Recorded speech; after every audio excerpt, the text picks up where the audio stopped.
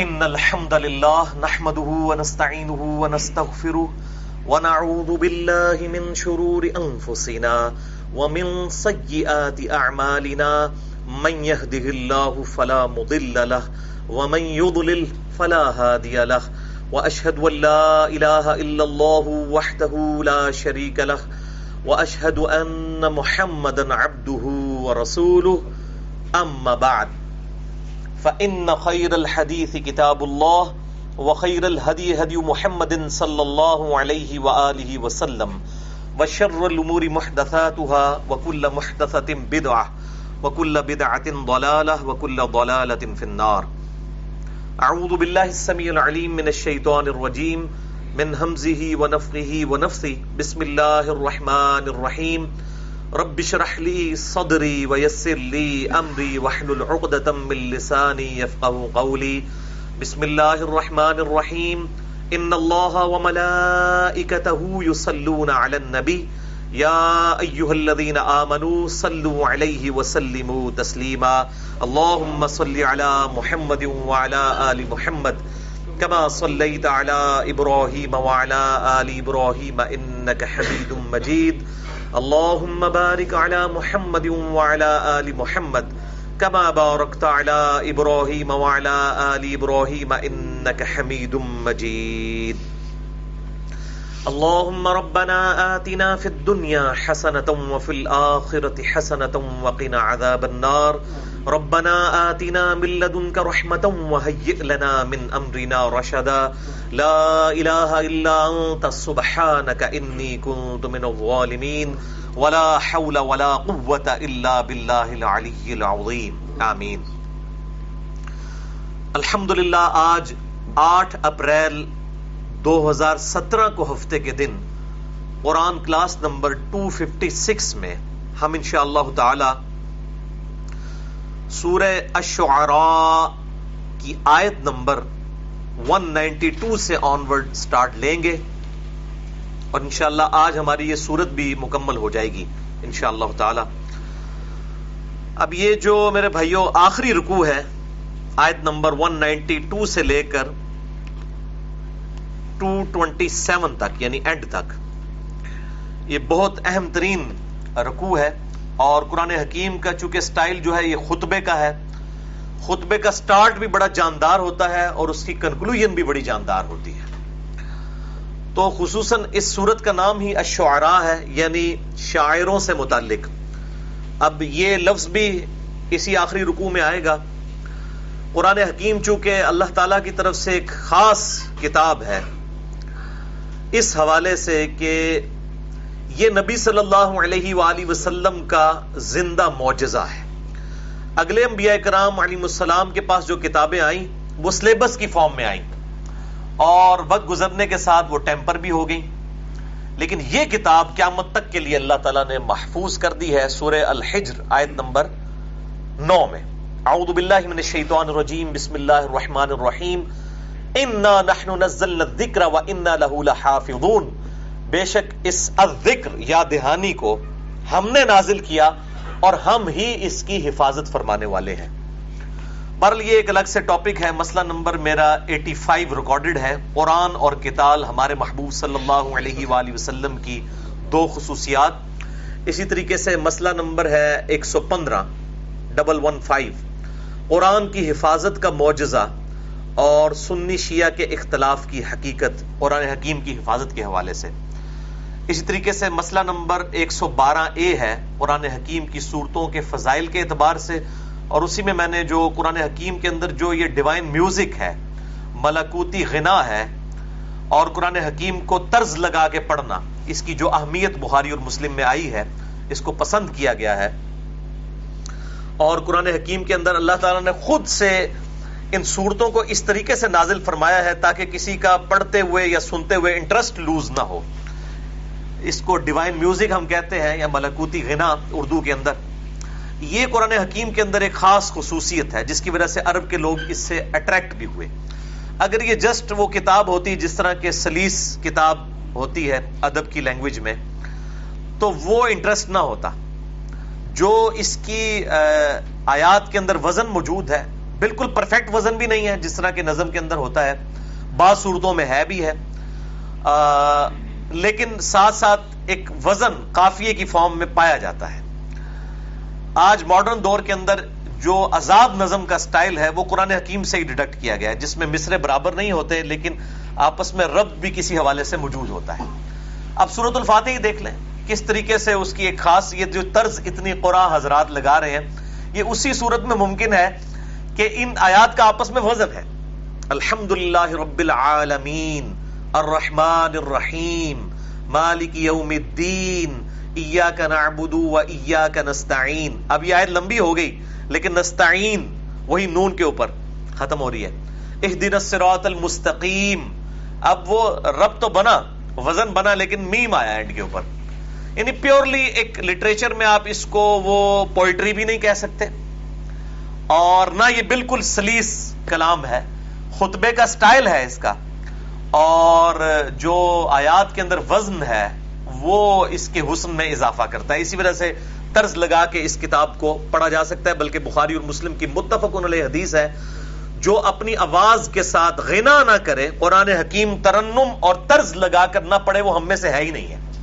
یعنی آپ صلی اللہ علیہ وسلم نے اس کی ترغیب دلائی ہے، اور اس کی پریکٹیکل فارم آپ دیکھیں، قاری مشاری راشد کو آپ سنیں، اسی طریقے سے آپ ابراہیم شریم کو سنیں، عبد الرحمن سدیس، چلیں وہ تو اس لیول کے نہیں لیکن وہ بعض لوگوں کو وہ بھی پسند ہے، سعد الغامدی ہیں، اسی طریقے سے ابو بکر الشاطری ہیں، اور کئی قاری حضرات ہیں جو اس اعتبار سے تلاوت کرتے ہیں کہ گویا دل میں اتر جاتی ہیں۔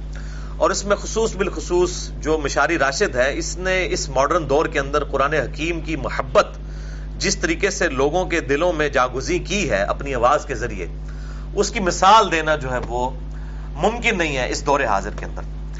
تو یہ ساری ٹیکنیکل جو گفتگو ہے میں نے مسئلہ نمبر 112A کے اندر بڑی ڈیٹیل کے ساتھ کر دی ہے، اس لیے میں آج اس کی ڈیٹیل میں نہیں جاؤں گا، ورنہ یہ 2-2.5 گھنٹے صرف اس ایک رکوع پہ میں فی البدی بول سکتا ہوں، اس لیے میں ان احادیث کو اس حوالے سے چھوڑ رہا ہوں۔ آج چونکہ میں نے پرٹیکولرلی جو شاعری کی جو شرعی حیثیت ہے اسلام کے اندر، اور اس میں جو 2 ایکسٹریم رویے پائے جاتے ہیں اور حق کی راہ کیا ہے، میں انشاءاللہ اس کے اوپر 15 صحیح الاسناد احادیث، اور اسی طریقے سے گانے سے متعلق اسلام کے کیا احکام ہیں، کیا کیٹاگوریکل ڈینائی ہے یا صرف ان گانوں کا ڈینائی ہے اسلام کے اندر جو بے حیائی پر مبنی ہو، اس حوالے سے جو ایکسٹریم رویے پائے جاتے ہیں میں اس کانٹیکسٹ میں 15 صحیح الاسناد احادیث انشاءاللہ اینڈ پہ کور کروں گا۔ اور یہ ہمارا آج کا لیکچر جو ہے یہ انشاءاللہ اسپیشل لیکچر ہوگا، مسئلہ نمبر 172 کے عنوان سے انشاءاللہ ہماری ویب سائٹ اہلسنتپاک.com پہ اپلوڈ ہوگا، یوٹیوب کا چینل جو میرے نام پہ ہے انجینئر محمد علی مرزا، اس کے تھرو، اور یہ قرآن کلاس نمبر 256 ہوگی۔ تو میں قرآن کلاسز کے اندر ہی ان تمام ایشوز کو ریزالو کرتا ہوں تاکہ ہماری پرائمری بک، ٹیکسٹ بک جو ہے وہ قرآن ہی رہے، اور اس کے ذیل میں ہم احادیث بھی اور فقہی احکام و مسائل بھی، اختلافی مسائل بھی ڈسکس کریں، لیکن ہو درس قرآن، کیونکہ یہ ٹیکسٹ بک ہے، احادیث ہماری ریفرنس بکس ہیں۔ تو قرآن حکیم پر اس اعتبار سے ظاہر ہے اس زمانے میں بھی اعتراضات کیے گئے، اور عرب کے لوگ جو ہیں وہ اپنے آپ کو بڑا اہل زبان سمجھتے تھے، اور نان عربز کو وہ عجمی کہا کرتے تھے، یہ گونگے ہیں، ہمارے سامنے بول ہی نہیں سکتے۔ اور عربی عام گفتگو میں بھی ردیف قافیے ملا کے، جس طرح آج کل کبھی آپ جیو نیوز کی خبریں سنیں نا، تو وہ اردو کی جب خبریں بیان کرتے ہوئے قافیے ملا ملا کے بات کر رہے ہوتے ہیں، عرب کے لوگ عموماً بات ہی اس طرح کیا کرتے تھے، یعنی وہ اتنے فصیح اللسان تھے اور گفتگو کو اس طرح وہ جوڑ لیا کرتے تھے کہ ان کی عام گفتگو اس طرح ہوا کرتی تھی، اور ان کے لیے پھر یہ کتاب چیلنج بن گئی، یعنی جس چیز کے اوپر ان کا ملکہ تھا اسی چیز کے اوپر ان کو چیلنج کیا گیا۔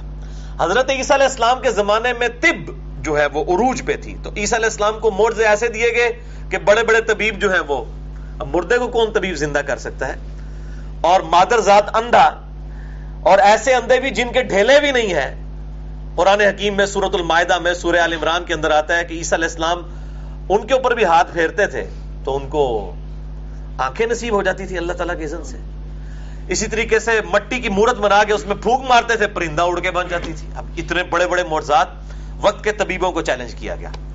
موسیٰ علیہ السلام کے زمانے میں جادوگر عروج پہ تھے، انہوں نے کہا تو انہوں پوچھ لینے، یہی تو چیز ہے کہ وقت میں جو سب سے بڑی ایپیکس اور کلائمیکس والی چیز ہے اس کو چیلنج کیا جائے۔ اللہ تو پھر اپنا تعارف اسی طریقے سے اپنے پیغمبروں کے ذریعے کروائے گا نا، کہ یعنی جو اس وقت ترقی پہ ہے چیز اس کو چیلنج کر دیا جائے. موسیٰ علیہ السلام کے زمانے میں جو ہے وہ جادوگر عروج پہ تھے اپنے سحر کا، یہ سارے معاملات دکھایا کرتے تھے. اللہ تعالیٰ نے موسیٰ علیہ السلام کو عصا کا معجزہ دیا. انہوں نے پھر ایسا معجزہ دکھایا کہ وہ جادوگروں والا واقعہ آپ نے اکثر سنا، میں نے بھی اس کے اوپر کئی لیکچرز ریکارڈ کروا دیے الحمدللہ، پچھلی کلاسوں میں بھی ڈسکس ہوا ہے.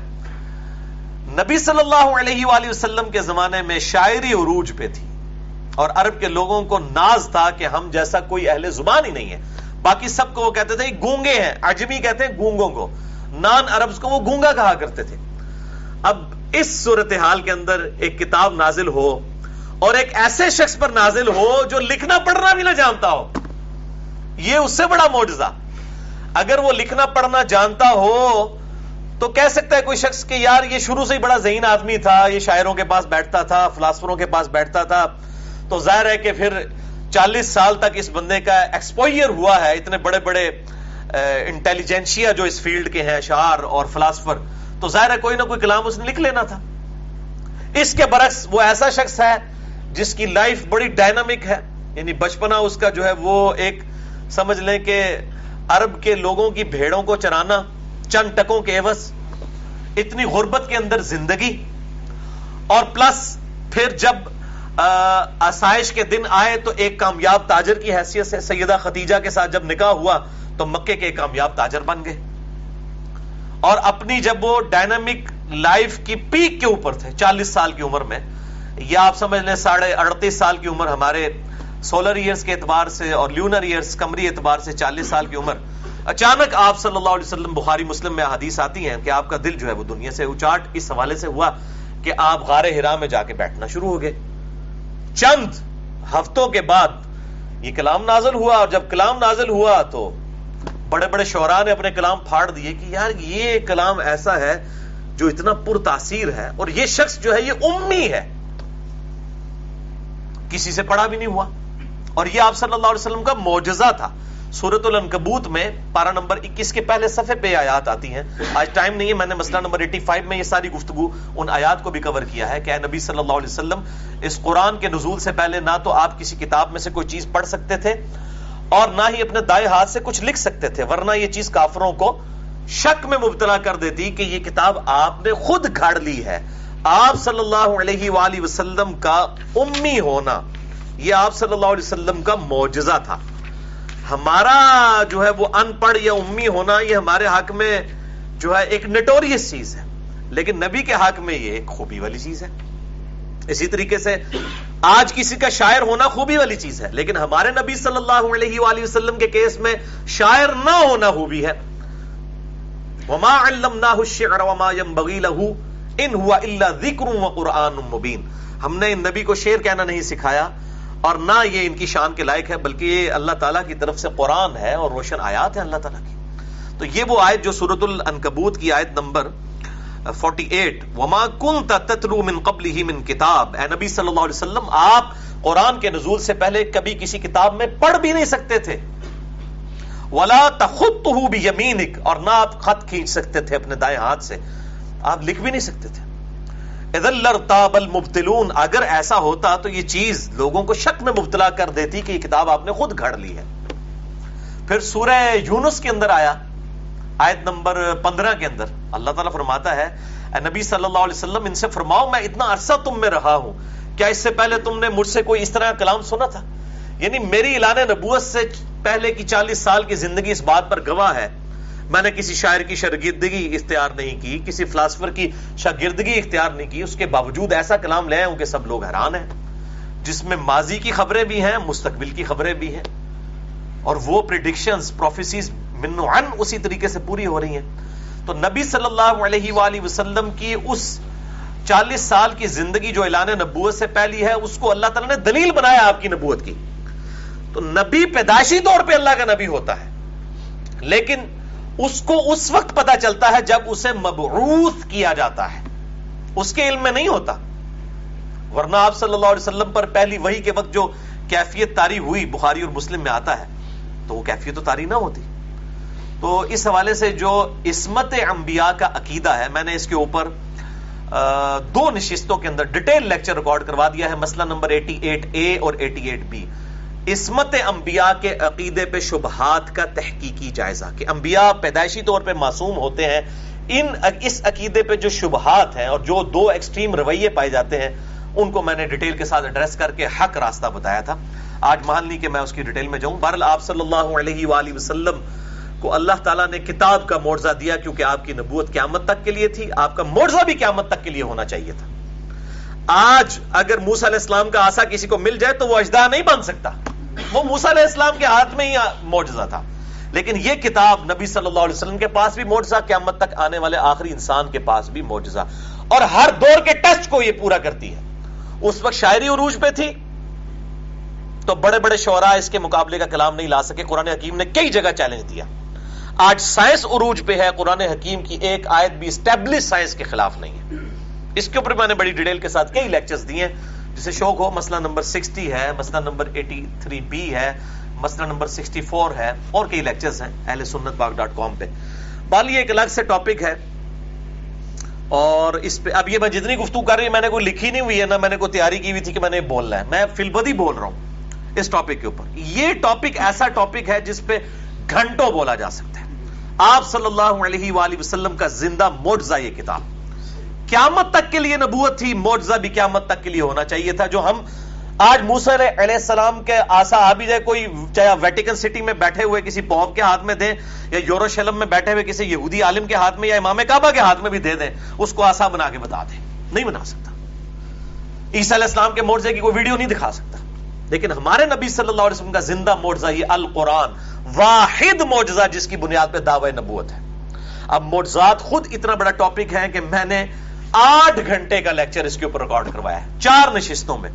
مسئلہ number 131A B C D، معجزات، کرامات، استدراج، الوین یہ جو نظر کا دھوکہ، جادو، ان تمام ٹاپکس کے اوپر قرآن حکیم سے میں نے درجنوں آیات اور بخاری اور مسلم سے درجنوں احادیث ان 4 نشستوں میں یہیں پر قرآن کلاسز میں سورہ بنی اسرائیل کے کانٹیکسٹ میں کور کی تھی، تو اس کی ڈیٹیل میں بھی جانے کی ضرورت نہیں ہے. بہرحال یہ آپ صلی اللہ علیہ وسلم کا زندہ معجزہ ہمارے ہاتھوں میں ہے، اور کیا اس کا اسلوب ہے. اب یہ جو عربی کا ٹیسٹ ہے وہ آپ ایز سچ اس طرح تو ہم نان عرب تو فیل نہیں کر سکتے.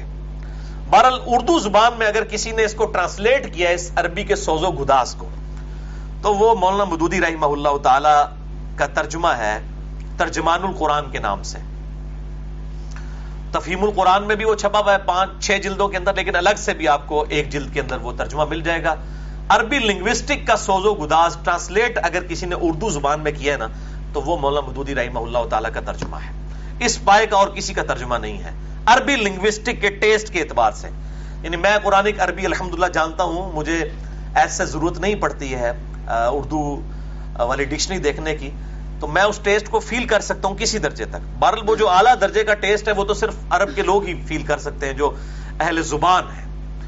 تو وہ اردو زبان میں اگر ٹرانسلیٹ ہوا ہے تو وہ مولانا مودودی نے کیا ہے. اسی طریقے سے فتح محمد جلندری صاحب کا ترجمہ بڑا اچھا ہے اردو زبان میں، صوت القرآن چینل کے ذریعے مشاری راشد کی آواز میں، اور اس طریقے سے ابراہیم شریم کی آواز میں، اور مراج الدین خان صاحب کے ترجمہ کی آواز جو ہے فتح محمد جلندری صاحب کے ترجمے کے ساتھ بہترین ہمارے صوت القرآن چینل کے اوپر پاکستان کے اندر ریڈیو پہ چلتی ہے. اس طریقے سے یوٹیوب کے اوپر بھی اویلیبل ہے، اور حقیقتاً ٹیسٹ آتا ہے قرآن سننے کا. اور پھر جو اس قرآن کے اندر سوز و گداز ہے عربی کا، وہ تو صرف عرب کے لوگ ہی محسوس کر سکتے ہیں. اسی لیے وہ جب قرآن سنتے ہیں تو ان کی چیخیں بھی نکلتی ہیں، ان کو وہ بات دل کے اوپر اتر رہی ہوتی ہے، ان کو بات پتہ چل رہی ہوتی ہے یہ بات کیا ہو رہی ہے. یہاں ہم بیٹھ کے بس یہی بات کر رہے ہوتے ہیں، ایتے سارے گستاخ رسول نے نا ایسی پہ کرنے ہوتے ہیں بیٹھ کے، ٹھیک ہے جی. اب میں جب ان کی گستاخیاں ساری نکالتا ہوں، ان کے سارے بزرگوں کی گستاخیاں جو الحمدللہ نکال کے ان کی چھاپی ہوئی کتابوں سے، اب یہ کسی کو منہ دکھانے کے قابل نہیں رہے. اب صرف یہی کہتے ہیں کہ جی جناب غلام احمد قادیانی دجال بھی اتنا بڑا فتنہ نہیں تھا جتنا انجینئر محمد علی مرزا ہے. بالکل فتنہ ہے آپ کے لیے، آزمائش ہے، کیونکہ نہ تھوک سکتے ہیں نہ نگل سکتے ہیں. یعنی لوگوں نے ان کی بیماری سمجھی نہیں ہے. یہ بےچارے بھولے بھالے لوگ ان کو قرآن و سنت پیش کرتے رہے، یہ قرآن و سنت کو کہاں مانتے ہیں. ان کو تو ایک فارمولہ پڑھا دیا گیا کہ ہمارے علاوہ سارے گستاخ رسول ہیں. ہم نے ان کے سارے وہ بزرگ جن کے اوپر ان کا تکیہ تھا ان کی گستاخیاں ننگی کر کے بالکل عوام کے سامنے رکھ دی. اب لے کے آئے میرے بھائی، یہ ہماری مجبوری تھی. مسئلہ نمبر 71B، انڈیا اور پاکستان کے بزرگوں کے 19 گستاخانہ عبارات کا تحقیقی جائزہ. اس کے جو شروع کے 25 منٹ ہیں وہ کم از کم 10 دفعہ سننے والے ہیں کہ میں نے یہ تڑپ کے 8 سے 5 سال پہلے لیکچر کیوں ریکارڈ کروایا تھا. یہ لوگ قرآن و سنت سنتے ہی نہیں تھے. جو قرآن پڑھے اس کو کہتے تھے وہابی ہیں. جو قرآن و سنت کی بات کرے وہ انہوں نے ایک ادبی سی گالی نکالی ہوئی ہے وہابی کہہ کے، نجدی کہہ کے، تو اس کو ڈکلیئر کرتے ہیں. تو بہرحال یہ قرآن پاک سے دور کرنے والے سازشی جو ٹولہ تھا ان کا بھی علاج کر دیا. الحمدللہ اب عوام الناس قرآن کی طرف آ رہی ہے، اور پوری دنیا کے اندر قرآن کے حوالے سے جو ڈاکٹر اقبال نے آواز بلند کی، پھر مولانا مودودی نے اسے کلائمیکس تک پہنچایا، اور ویڈیوز کی فارم میں ڈاکٹر اسرار صاحب نے، اور پھر ان کے آگے جتنے اسٹوڈنٹس نے، اور آج امریکہ کے اندر نعمان علی خان ہے، وہ بھی ان کے سمجھ لیں پوتا شاگرد ہیں ڈاکٹر اسرار کے، بڑے اچھے طریقے سے دعوت و تبلیغ کا کام قرآن حکیم کے حوالے سے کر رہے ہیں. لیکن یہ سارا کام انہی لوگوں کے لیے ہے کہ جن کی تطہیر پہلے ہو چکی ہو، جن کا جو ہے وہ کسی روحانی سرجن کے ذریعے آپریشن ہو چکا ہو. انڈیا، پاکستان، بنگلہ دیش کے لوگوں کے لیے نعمان علی خان یا ڈاکٹر ذاکر نائک کے لیکچرز کچھ نہیں ہیں، کیونکہ انہوں نے تو ایک ہی جملے سے ان کو 0 سے ملٹیپلائی کر دیا، گستاخ رسول ہے. ان کا علاج جو ہے نا ان کے پاس نہیں ہے، یہ ایک ایسے بندے کے پاس ہے جو ان کا روحانی سرجن بن کے ان کا علاج کرے. اور الحمدللہ میں تحدیث نعمت کے طور پہ یہ بات کرتا ہوں، کتنے بھائی جو کہتے ہیں کہ آپ انجینئر تو ہیں کوالیفائڈ آنرز کے ساتھ، لیکن آپ ایک روحانی سرجن اور ڈاکٹر بھی ہیں جس طریقے سے ان لوگوں کا علاج کیا. ہاں جب یہ ان کی تطہیر ہو جائے پھر ان کو نعمان علی خان بھی سمجھ آ جائے گا، پھر ڈاکٹر ذاکر نائک بھی سمجھ آ جائیں گے، ڈاکٹر اسرار بھی سمجھ آ جائیں گے. لیکن جدو تک کتا انہوں نے کھوئی چاہے آپ ڈول جتنے مرضی نکالتے رہیں، یہ پاک نہیں ہوگا معاملہ. جب تک یہ کتا نہیں نکلے گا جو ان کو پٹیاں پڑھائی ہیں ان کے مولویوں نے، اس وقت تک ان کو کتاب و سنت ان کے دل پہ نہیں آئے گا.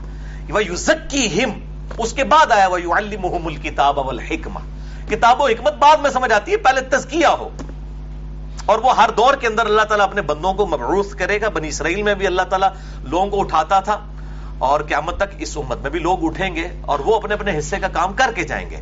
اور یہ اللہ تعالیٰ اٹھاتا ہے، انسان کی اپنی کیپیبلٹی نہیں ہوتی. یعنی مجھے آج بھی یاد ہے کہ 2009 تک میری حالت یہ تھی کہ میں جو وہ فجر کی نماز پڑھ کے سوتا تھا تو زور سے پہلے اٹھ کے ناشتہ کرتا تھا، زور کی نماز پڑھ کے سوتا تھا تو عصر کے وقت اٹھتا تھا، عصر سے مغرب تک جو ہے وہ گول گپے اور میں وہ کھایا کرتا تھا گولا. یہ میری روٹین ہوا کرتی تھی.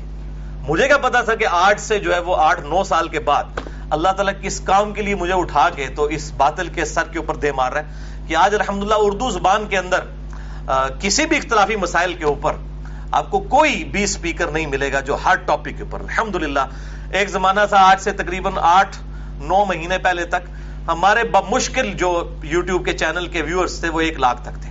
اب الحمدللہ 3 ملین سے زیادہ ہے پر منتھ. الحمدللہ 30 لاکھ سے زیادہ ایک مہینے میں یوٹیوب کے ایک چینل کے ویورز ہیں الحمدللہ. اور واٹس ایپ کے اوپر اور باقی آپ یہ تو ایکسپونینشلی دعوت کا کام رائز کر رہا ہے، لوگوں تک بات پہنچ رہی ہے. اب تو ایک ٹریگر ہو چکا ہے معاملہ. بلکہ آج ہی مجھے وہ میرے بڑے قریبی دوست ہیں حافظ محمد جعفر صاحب، وہ گئے ہوئے ہیں سیالکوٹ اپنے بھائی گاؤں میں. وہ کہتے ہیں گمراہی کا گڑھ تھا یہاں پہ، یعنی پنجے گاڑے ہوئے تھے. اور جو بڑا وہ گاؤں کا چودھری تھا وہاں کا، وہ سعودیہ میں کہیں جاب کرتے تھے. تو یہ آج ہی وہ پہنچے، آج عصر کے وقت مجھے فون آیا، مجھے تازہ بات یاد آ گئی. وہ کہتے ہیں کہ وہ مجھے ملے تو وہ بالکل ان کی لائف چینج ہو چکی ہوئی تھی. اچھا وہ کہتے ہیں میں نے سمجھا شاید سعودیہ گئے ہیں تو یہ چینج ہو چکے ہیں اور نماز سنت کے مطابق شروع کر دی اور توحید کی اصلاح ہو گئی، کتاب و سنت کے منہج پہ آ گئے. تو وہ کہنے لگے حافظ صاحب اس وقت دنیا کے اندر ایک بندہ اللہ تعالیٰ نے ایسا اٹھایا ہے جس نے جو ہے نا تہلکہ مچا کے رکھ دیا ہے یوٹیوب کی دنیا کے اندر. آپ اس بندے کو سنیں، اس کی وجہ سے اللہ تعالیٰ نے مجھے ہدایت دی. اس نے کہا کون؟ ان کا انجینئر محمد علی مرزا. جعفر صاحب کہتے ہیں وہ تو 2003 سے یار ہم تو اکٹھے رہ رہے ہیں، وہ تو میرے بڑے پکے دوست ہیں. اس وقت انہوں نے مجھے موبائل پہ میرے ساتھ بات کروائی، پھر میں نے ان کے ساتھ بات کی. اب وہ انہوں نے کئی کنال جگہ اسی گاؤں کے اندر لی ہے اور الحمدللہ کتاب و سنت کے منہج کی مسجد بغیر کسی فرقہ واریت کے ٹائٹل کے، دیوبندی بریلوی اہل حدیث شیعہ سے بالا تر ہو کے وہ مدرسہ اور مسجد بنانے جا رہے ہیں الحمدللہ. ورنہ عام آدمی کو تو یہ مسجد بھی نہیں بنانے دیتے ہیں. آپ کو پتہ سٹے لے لیتے ہیں، نہیں جی اتنے بادی نہیں ساڑی. ہاں چودھری کوئی ہوئے گا نا، پھر یہی تو ہوتا ہے اللہ تعالیٰ اٹھاتا ہے. شعیب علیہ السلام کو بھی تو ان کی قوم کے لوگوں نے کہا تھا نا اگر قوم کے بڑے بڑے سردار تیرے ساتھ تو ان کے خاندان سے نہ ہوتا تو کب سے تیرا کام تمام کر دیتے. تو اللہ تعالیٰ انبیاء کرام علیہم السلام کو بھی ایسی جگہوں کے اوپر ایسے خاندانوں میں مبعوث کرتا ہے کہ جن کا رعب ہوتا ہے. اور انبیاء کرام علیہ السلام کی تعلیمات کو پھیلانے والے لوگ بھی پھر اللہ تعالیٰ اس طریقے سے مبعوث کرتا ہے, ایسے اٹھاتا ہے کہ وہ دنیاوی سٹیٹس کے اعتبار سے بھی اوپر کے لوگ ہوتے ہیں, جن کے ساتھ وہ لوگ پھر اس طریقے سے جنہوں کہتے ہیں کھونگا نا خیر نہیں کوئی سکتا, خیر نہیں پھر انہوں نے کوئی سکتا. وہ اللہ تعالیٰ نے ظاہر اپنے دعوت کا کام لینا ہے تو ظاہر پھر ان کو اٹھانا ہے. یعنی حضرت عمر کو اور امیر حمزہ کو اٹھایا ہے نا, ان کے ذریعے پھر دیکھیں ہاں جی آؤ مقابلہ کرنا ہے, کسی نے اپنے بچے یتیم کروانے, عورتوں کو بیوہ کروانا ہے, تو آؤ حمزہ اور عمر کا مقابلہ کرو. ٹھیک ہے, اللہ تعالیٰ نے مطلب بندے تو اسی طریقے سے اٹھائے جاتے ہیں. اور آج علم کی دنیا کی ضرورت تھی کہ علمی طور پر محاسبہ کیا جائے ان لوگوں کا, تو اللہ تعالیٰ اپنے ایسے بندے تیار کرتا ہے اور وہ اس طریقے سے ان پر یہ ساری فیزز گزاری جاتی ہیں کہ الٹیمیٹلی وہ بالکل سورج کی طرح روشن ہو کے نا باطل کے سامنے کھڑے ہو جاتے ہیں, وہ سارے ایکسپوئر. اور الحمدللہ میں اللہ تعالیٰ کا شکر ادا کرتا ہوں, اللہ تعالیٰ نے اس کام کے لیے چنا, اللہ تعالیٰ استقامت عطا فرمائے. اللہم من احییتہ منا فاحیہ علی الاسلام ومن توفیتہ منا فتوفہ علی الایمان. اور ہمیں کتاب و سنت کے منہج پر چلنے کی اور لوگوں تک پہنچانے کی توفیق عطا فرمائے, آمین. تو بہرحال نبی صلی اللہ علیہ وسلم کی یہ دعوت پھیل رہی ہے. ابھی 2 دن پہلے دنیا نیوز کے اوپر بھی یہ خبر آئی تھی کہ آئندہ 20 سے 30 سال کے اندر دنیا میں سب سے زیادہ آبادی مسلمانوں کی ہو جائے گی. الحمدللہ, Islam is the fastest growing religion on the face of earth, اور Islam is the only practicing religion on the face of earth. یہ آپ یاد رکھیں. آج یورپ میں, امریکہ میں عیسائی پادری اپنے گرجے مسلمانوں کے ہاتھ بیچ کے جا رہے ہیں اور وہاں پہ مسجدیں بن رہی ہیں. Only practicing religion on the face of earth, true مانوں میں وہ اسلام ہی ہے. باقی تو صرف وہ ایک ڈنگ ٹپاؤ کام چل رہا ہے. Practicing religion on the face of earth اسلام ہے. مسئلہ نمبر 49 میں نے ریکارڈ کروایا ہے اسی ٹاپک کے اوپر. گستاخانہ فلموں اور گستاخانہ کارٹونز اور اس طرح کے جو یہ معاملات ہو رہے ہیں مسلمانوں کو ٹریگر کرنے کے لیے کہ پاکستان, یہ مسلمان جو ہے وہ یہ کولڈ وار ون کر رہے ہیں الحمدللہ.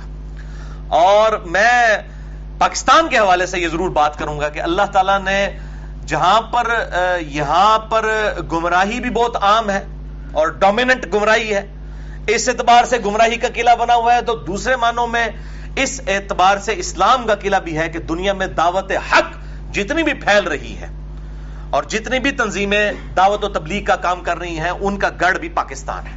اس حوالے سے اسلام کا قلعہ بھی ہے. الحمدللہ یہ چیز خوشائن ہے کہ دنیا کے اندر جتنے بھی لیڈنگ سپیکرز ہیں یا اسلام کو لیڈ کر رہے ہیں ہر حوالے سے لوگ, وہ پاکستان انڈیا کے لوگ ہیں, سب کانٹیننٹ کے لوگ ہیں الحمدللہ. یہی اجمی ہیں جن سے اللہ تعالیٰ یہ کام لے رہا ہے اور انشاءاللہ یہ کام پھیلے گا. اب آ جائیے میرے بھائیوں سورہ الشعراء کی ان آیات کی طرف. نبی صلی اللہ علیہ وسلم کا زندہ معجزہ. اعوذ باللہ من الشیطان الرجیم, بسم اللہ الرحمن الرحیم. سورہ الشعراء آیت نمبر 192. وَإِنَّهُ لَتَنزِيلُ رَبِّ الْعَالَمِينَ, اور بے شک یہ کتاب رب العالمین کی طرف سے اتاری گئی ہے. نزل بہر روح الامین, اور اسے لے کر اترا ہے روح امین یعنی روح قدس سیدنا جبرائیل علی نبینا علیہ الصلوۃ والسلام. علی قلبک لتکون من المنذرین, اے نبی صلی اللہ علیہ وسلم آپ کے دل پر یہ کتاب اتاری گئی ہے تاکہ آپ لوگوں کو ڈر سنائے آخرت کا, کہ مرنے کے بعد ایک نہ ایک دن تمہیں اپنے رب کے حضور پیش ہونا ہے. On the day of judgment accountability ہونی ہے اللہ کے حضور تمہاری. بلسان عربی مبین, اور یہ عربی زبان میں نازل ہوئی ہے جو بالکل واضح زبان ہے, فصیح زبان ہے, اور عربی کی زندہ ہونے کی وجہ ہی یہ قرآن ہے. 1500 سال کے باوجود قرآن پاک کی عربی اسی طریقے سے زندہ ہے. آج آپ 8 سے 100 سال پہلے کی انگلش پڑھ لیں تو بڑی مشکل ہے. یعنی زبانیں جو ہیں ہر 100 سال کے اندر تغیر آ جاتا ہے, لیکن اس کتاب میں کی وجہ سے عربی بھی محفوظ ہو کے فریز ہو گئی ہے 1500 سال پہلے. وَإِنَّهُ لَفِي الزُّبُرِ الْأَوَّلِينَ, اور اس کتاب کا ذکر پہلے کی کتابوں میں بھی موجود ہے. یہ کتاب ایسی ہے جس کا ذکر تورات اور انجیل کے اندر بھی موجود ہے. اولم یکن لہم آیتن ان یعلمہ علماء بنی اسرائیل, کیا مشرکین کے لیے آپ صلی اللہ علیہ وسلم کی یہ سچائی کی دلیل کافی نہیں تھی کہ بنی اسرائیل کے علماء گواہی دیتے ہیں, ان کے علم میں یہ بات ہے کہ یہ کتاب اللہ تعالیٰ کی طرف سے نازل ہوئی ہے؟ اس حوالے سے میرے بھائیوں احمد دیداد رحمہ اللہ تعالیٰ نے بھی بہت اچھا کام کیا ہے دور حاضر میں، اور انہی کے اسٹوڈنٹ ہیں ڈاکٹر ذاکر نائک، جن سے کئی معاملات میں ہمیں اختلاف بھی ہے، لیکن ان کی جو اسلام کے لیے خدمات ہیں ہم دل سے قدر کرتے ہیں۔ میں اس ٹاپک پہ بھی بول سکتا ہوں، لیکن ایک اچھا کام ایک بندے نے احسن طریقے سے اردو میں بھی اور انگلش کے اندر کر دیا ہے، ڈاکٹر ذاکر نائک نے، the similarities between Christianity and Islam, اور اردو میں ان کا لیکچر ہے اسلام اور عیسائیت میں یکسانیت۔ اس ٹاپک کے اوپر انہوں نے تورات اور انجیل کے حوالے دیے ہیں کہ اس میں آپ صلی اللہ علیہ وآلہ وسلم کی پریڈکشنز اور اس کتاب کی پریڈکشنز موجود ہیں۔ میرے پاس بھی میں نے بھی نوٹس بنا کے رکھے ہوئے ہیں، میں وہ علیحدہ سے ایک ٹاپک ہو جاتا، میں اس لیے ریفر کر رہا ہوں کہ ڈاکٹر ذاکر نائک کا لیکچر جسے شوق ہو تو وہ اس حوالے سے دیکھ سکتا ہے۔ وَلَوْ نَزَّلْنَاهُ عَلَى بَعْضِ الْأَعْجَمِينَ، اور اگر ہم اس قرآن کو کسی غیر عربی شخص کے اوپر اتار دیتے، کسی اجمی کے اوپر، فَقَرَاهُ عَلَيْهِمْ، اور وہ پڑھ کر سناتا ان عربیوں کو، مَا كَانُوا بِهِ مُؤْمِنِينَ، تو یہ ایمان ہی نہ لے کر آتے، کہتے یہ تو اجمی ہے، یہ کیا عربی جانتا ہے؟ تو اللہ تعالیٰ نے عربیوں میں ہی اس پیغمبر کو مبعوث کیا، عربی زبان کے اندر، تو یہ کبھی بھی ایمان لے کر نہ آتے۔ میرے بھائیوں، یہ جو آپ صلی اللہ علیہ وسلم کا معجزہ، آپ کے دل پر کس طرح قرآن نازل ہوا، کس طرح وحی نازل ہوتی تھی، بخاری اور مسلم میں کئی احادیث ہیں، آج ٹائم نہیں کہ میں ان کو کور کروں۔ بہرحال بخاری مسلم میں احادیث میں آتا ہے کہ آپ صلی اللہ علیہ وسلم پر جب یہ وحی نازل ہوتی تو آپ صلی اللہ علیہ وسلم کو سخت سردیوں میں بھی پسینہ آ جاتا، اور جس طرح رات کو سوتے وقت خراٹے کی آواز ہے، اس طریقے سے آپ کے جو ہے وہ ناک مبارک سے آواز نکلنا شروع ہو جاتی اور آپ پہ پسینہ آنا شروع ہو جاتا۔ صحابہ کرام آپ کو چادر اڑا دیتے، اور پھر اسی حالت میں وہ آیات نازل ہوتی، اور پھر اللہ تعالیٰ آپ کو یاد بھی کروا دیتا۔ اور اس طرح کی کئی احادیث ہیں، جسے شوق ہو تو وہ مشکات المصابیح، جسے میں نے انسائکلوپیڈیا آف حدیث ڈکلیئر کیا ہے، اس میں بعثت نبوی اور نزول وحی سے متعلق چیپٹر ہے، انٹرنیشنل نمبر کے مطابق تیسری جلد کے اندر 5837 سے لے کر 5851 تک کل 15 احادیث ہیں مشکات المصابیح میں، بخاری اور مسلم کے ریفرنس سے۔ اور آپ صلی اللہ علیہ وسلم کی جو علامات نبوت، جو آپ پر یعنی معاملات ایسے ہوئے، جیسا کہ آپ صلی اللہ علیہ وسلم کو راستے میں گزرتے ہوئے صحیح مسلم میں آتا ہے پتھر سلام کیا کرتا تھا، اس طرح آپ کے ساتھ بڑے ایکسٹرا آرڈنری جو ایکسپیرینسز ہوئے بعثت نبوی کے وقت، اس حوالے سے احادیث اور معجزات جو آپ صلی اللہ علیہ وسلم کے فزیکل فینومینا آف نیچر کو توڑنے والے، وہ بھی معجزے آپ کو دیے گئے، ان کی بنیاد پر دعوی نبوت نہیں ہے، دعوی نبوت قرآن کے معجزے پہ ہے، بل اس قسم کے آپ صلی اللہ علیہ وسلم کے معجزات، آپ صلی اللہ علیہ وسلم کی مبارک انگلی کی برکت سے اور آپ کی دعا کی برکت سے چاند کا 2 ٹکڑے ہونا، بخاری اور مسلم میں آیا، آپ صلی اللہ علیہ وسلم کی دعا کی برکت سے بارش کا برسنا، اور پھر آپ کی مبارک انگلیوں سے بادلوں کا پھٹنا، اور مدینے کے اطراف کے اوپر بارشیں ہونا، یہ سارے میں نے معجزات جو ہیں مسئلہ نمبر 131C کے اندر کور کر دیے ہیں، 17 معجزات بڑے بڑے۔ تو اس حوالے سے یہ جو چیپٹر ہے کل 92 احادیث ہیں، اور یہ 92 کی نسبت بھی محمد صلی اللہ علیہ وسلم کے حروف ابجد بھی بنتے ہیں، بڑی زبردست نسبت ہے۔ علامات نبوت اور معجزات والا چیپٹر آپ صلی اللہ علیہ وسلم سے متعلق مشکات المصابیح کی تیسری جلد میں بخاری اور مسلم سے درجنوں احادیث ہیں، 92 کل احادیث ہیں، انٹرنیشنل نمبر کے مطابق 5852 سے لے کر 5943 تک۔ جسے شوق ہو تو یہ علامات نبوت اور معجزات والا چیپٹر بھی پڑھے تو آپ صلی اللہ علیہ وآلہ وسلم کے معجزات بھی وہاں پر پائے گا۔ تو اللہ تعالیٰ فرماتا ہے اگر کوئی غیر عربی شخص ان پر تلاوت کرتا یہ کبھی بھی ایمان نہ لے کر آتے۔ کذالک سلکناہ فی قلوب المجرمین، یوں ہی ہم مجرمین کے دلوں میں یہ چیز داخل کر دیتے ہیں کہ وہ انکار کرتے ہیں، یعنی جب وہ خود حق درمی پر آتے ہیں تو پھر سم بکم عمی فہم لا یرجعون، ختم اللہ علی قلوبہم وعلی سمعہم وعلی ابصارہم، ربنا لا تزغ قلوبنا بعد اذ هديتنا وهب لنا من لدنك رحمة انك انت الوهاب، اللهم اهدنا الصراط المستقيم صراط الذين انعمت عليهم غير المغضوب عليهم ولا الضالين آمین۔ یہ سنت ہے، بخاری اور مسلم میں احادیث ہیں، جب اس طرح کی آیات آتی تھی تو آپ صلی اللہ علیہ وسلم فوراً اللہ کی طرف متوجہ ہو کر دعا کیا کرتے تھے لا یؤمنون بہ حتی یروا العذاب العلیم، یہ کبھی بھی ایمان نہیں لائیں گے جب تک کہ یہ دردناک عذاب نہ دیکھ لیں، یعنی موت کے وقت، پھر اس وقت تو ایمان لانے کا تو فائدہ نہیں ہے۔ سورہ یونس میں فرعون کے بارے میں آیا الآن، اب ایمان لایا، اس نے بھی ڈوبتے وقت کہا تھا کہ میں رب موسیٰ ہارون اور بنی اسرائیل کے رب پر ایمان لایا۔ جامعہ ترمذی میں حدیث ہے موت کے غرغرے سے پہلے، نزع کے عالم سے پہلے توبہ قبول ہے، اس کے بعد نہیں ہے۔ فَيَأْتِيَهُمْ بَغْتَةً وَهُمْ لَا يَشْعُرُونَ، تو اچانک ان پر یہ عذاب آ جائے گا اور ان کو اس وقت کوئی شعور بھی نہیں ہوگا۔ فَيَقُولُ هَلْ نَحْنُ مُنظَرُونَ، اس وقت کہیں گے حسرت کے ساتھ کیا ہمیں کوئی مزید مہلت مل سکتی ہے؟ أَفَبِعَذَابِنَا يَسْتَعْجِلُونَ، کیا یہ ہمارے عذاب کے لیے جلدی مچا رہے ہیں؟ اے نبی آپ سے کہتے ہیں جلدی عذاب لے کر آؤ۔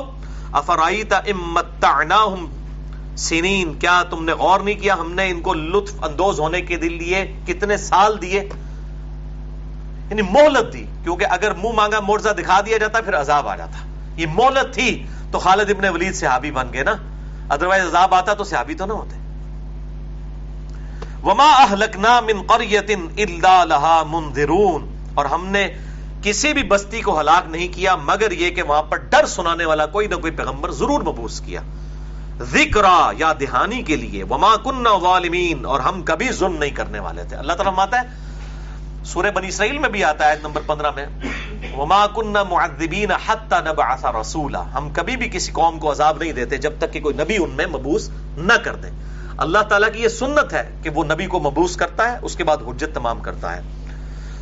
وما تنزلت به الشیاطین، اور یہ قرآن کوئی شیاطین لے کر نہیں اترے، وما ينبغی لهم وما يستطيعون، اور نہ یہ کسی شیطان کی طاقت ہے اور نہ کوئی اہل ہے، کوئی جن کہ یہ قرآن لے کر اترے۔ انہم عن السمع لمعزولون، شیطانوں کو تو اب سننے سے بھی معزول کر دیا گیا ہے۔ سورہ الجن کے اندر، سورۃ الاحقاف کے اندر، بخاری اور مسلم میں کئی احادیث آتی ہیں اس حوالے سے کہ پہلے شیاطین جو ہیں وہ فرشتوں کو جو کام اللہ تعالیٰ کی طرف سے دیے جاتے تھے وہ ان میں سے سن لیتے تھے اور آ کر کاہنوں کو اور شاعروں کی کانوں میں ڈال دیا کرتے تھے، وہ کچھ چیزیں مکس کر کے تو وہ لوگوں میں بیان کرتے تھے، کچھ باتیں صحیح نکل آتی تھیں تو وہ لوگ ان کے اوپر ایمان لانا شروع کر دیتے تھے۔ لیکن اب قیامت تک کے لیے آپ صلی اللہ علیہ وآلہ وسلم کی بعثت کی برکت سے سیل کر دیا گیا ہے کہ اب شیاطین کے اوپر جو ہے وہ مزائل داغے جاتے ہیں شہاب ثاقب کی شکل میں، میٹرائڈز کی شکل میں، تاکہ وہ اوپر جا کر فرشتوں کا کلام نہ سن سکیں۔ یہ بین ہو چکا ہے۔ یہ انشاءاللہ ٹاپک جب سورۃ الاحقاف میں آئے گا تو میں ڈیٹیل پہ اس وقت گفتگو کروں گا، پارہ نمبر 26 میں۔ اب میں اس ٹاپک کو یہاں پہ سکپ کر رہا ہوں۔ تو اللہ تعالیٰ ہمارے ان کو تو معزول کر دیا گیا ہے اس نبی آخر الزمان کی برکت سے، اب وہ کوئی ایسا کلام نہیں کر سکیں گے۔ فلا تدعوا مع اللہ الہا آخر، تو مت ٹھہراؤ اللہ تعالیٰ کے ساتھ کسی اور کو الہ، مت پکارو کسی اور کو الہ، فتکون من المعذبین، ورنہ معذبین، ورنہ تم عذاب دیے گئے لوگوں میں شامل ہو جاؤ گے۔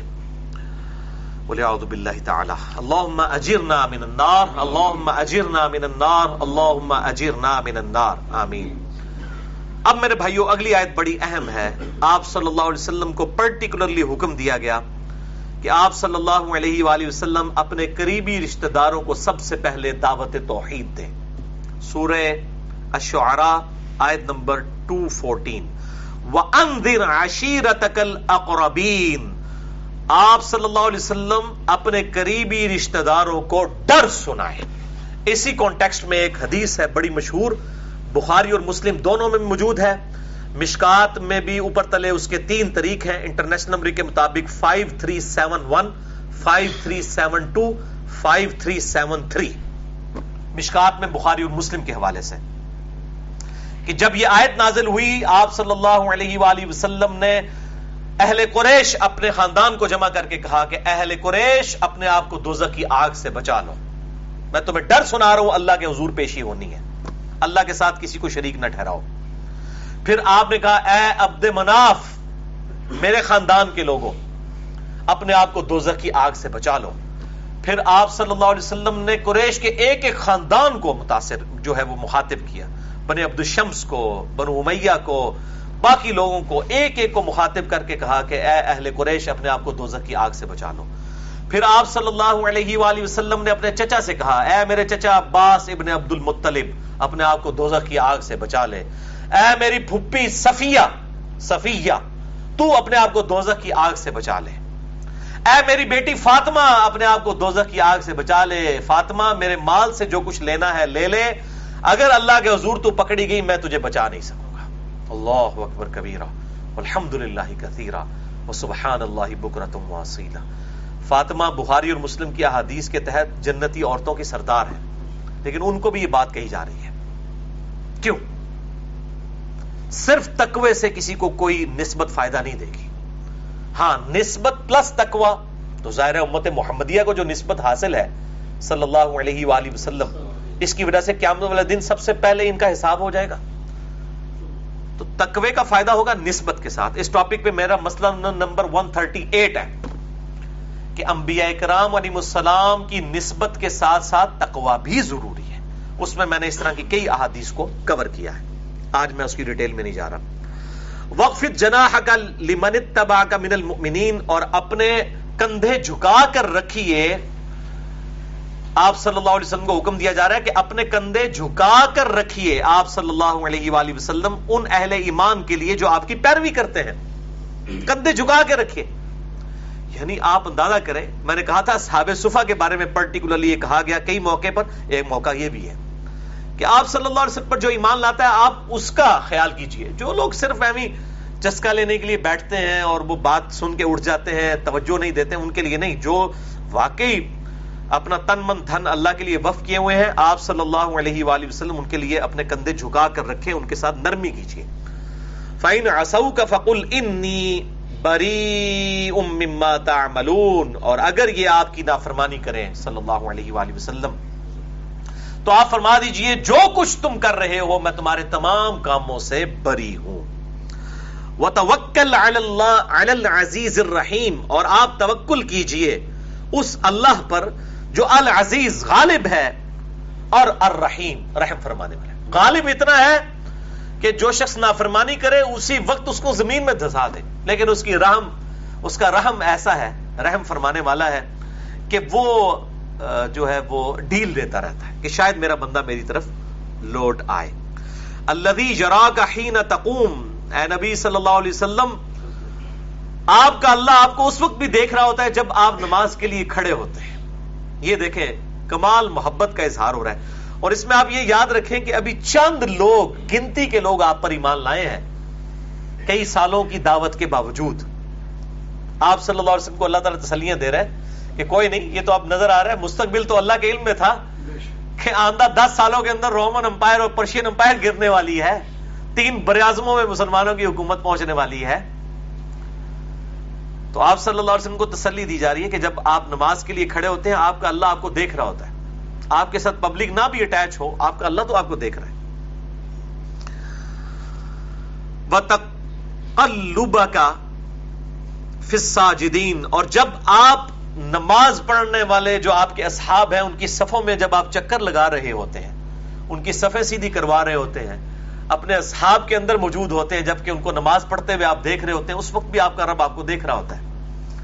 انہ هو السمیع العلیم، بے شک وہی سننے والا ہے، علم والا ہے۔ هل انبئکم علی من تنزل الشیاطین، کیا میں تمہیں نہ بتاؤں کہ شیاطین کس کے اوپر اترتے ہیں؟ تنزل علی کل افاک اثیم، وہ ہر اس جھوٹ گھڑنے والے بدکار کے اوپر اترتے ہیں شیاطین۔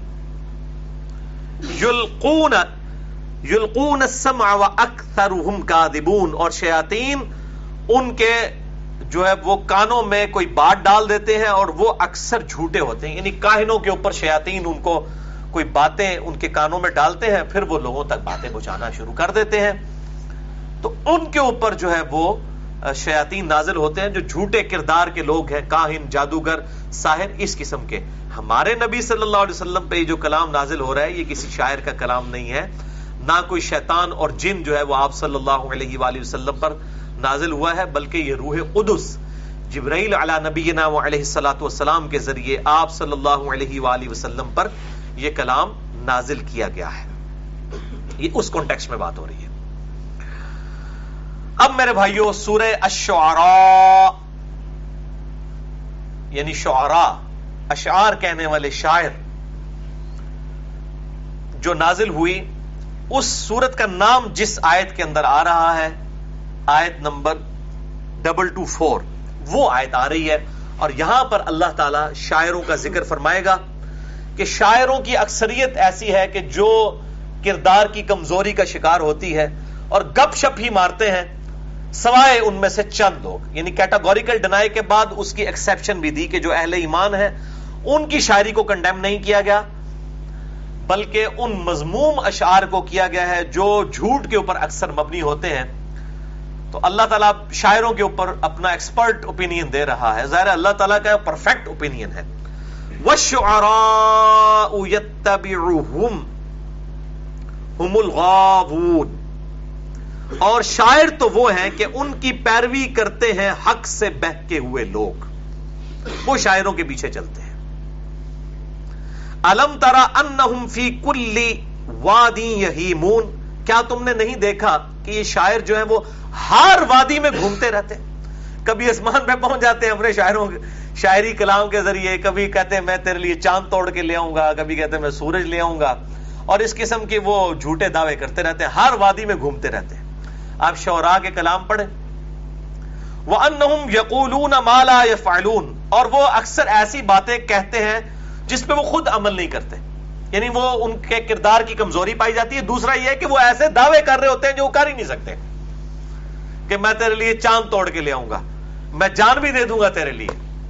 وہ تو جناب ایک دفعہ جلتی ہوئی موم بتی کے اوپر ہاتھ کسی کا رکھ دے تو پتہ چل جائے گا جان بھی کوئی دے سکتا ہے کہ نہیں۔ تو صرف وہ باتیں ہوتی ہیں، الا یہ کہ کوئی خاص حد کو کراس کر دے، وہ الگ بات۔ تو اللہ تعالیٰ فرما رہا ہے کہ یہ اپنے کردار کی کمزوری کی وجہ سے جو کہہ رہے ہوتے ہیں وہ کر نہیں سکتے۔ الا الذین آمنوا، ہاں جو اہل ایمان ہے، کوئی اہل ایمان حسان ابن ثابت جیسا شاعر ہو اس کی بات نہیں ہو رہی ہے رضی اللہ تعالیٰ عنہ۔ وعملوا الصالحات، اور جو نیک اعمال کرتے ہیں، وذکروا اللہ کثیرا، اور اللہ کا ذکر کرتے ہیں کثرت کے ساتھ، وانتصروا من بعد ما ظلموا، اور انتقام لیتے ہیں اس کے بعد جبکہ ان پر ظلم ہو، ویسے نہیں کسی کے ساتھ انتقام لیتے۔ ایسے کردار کے جو شاعر ہیں ان کی شاعری جو ہے وہ اچھی جو ہے وہ ایکسیپٹیبل ہے، اس کا ڈینائی نہیں ہو رہا، بلکہ ان شاعروں کا ڈینائی ہو رہا ہے جن کی شاعری جھوٹ کے اوپر مبنی ہوتی ہے۔ وَسَيَعْلَمُ الَّذِينَ ظَلَمُوا، اور ان قریب ظالم لوگ جان جائیں گے، أَيَّ مُنْقَلَبٍ يَنْقَلِبُونَ، کہ وہ کس بھیانک انجام کی طرف لوٹ کر آ رہے ہیں۔ وَلِعَوْذُ بِاللَّهِ تَعَالَى اللہم اجرنا من النار، اللہم اجرنا من النار، اللہم اجرنا من النار، آمین۔ اب آپ قرآن حکیم بند کر دیجئے، میں وہ 15 احادیث جلدی جلدی کور کروں۔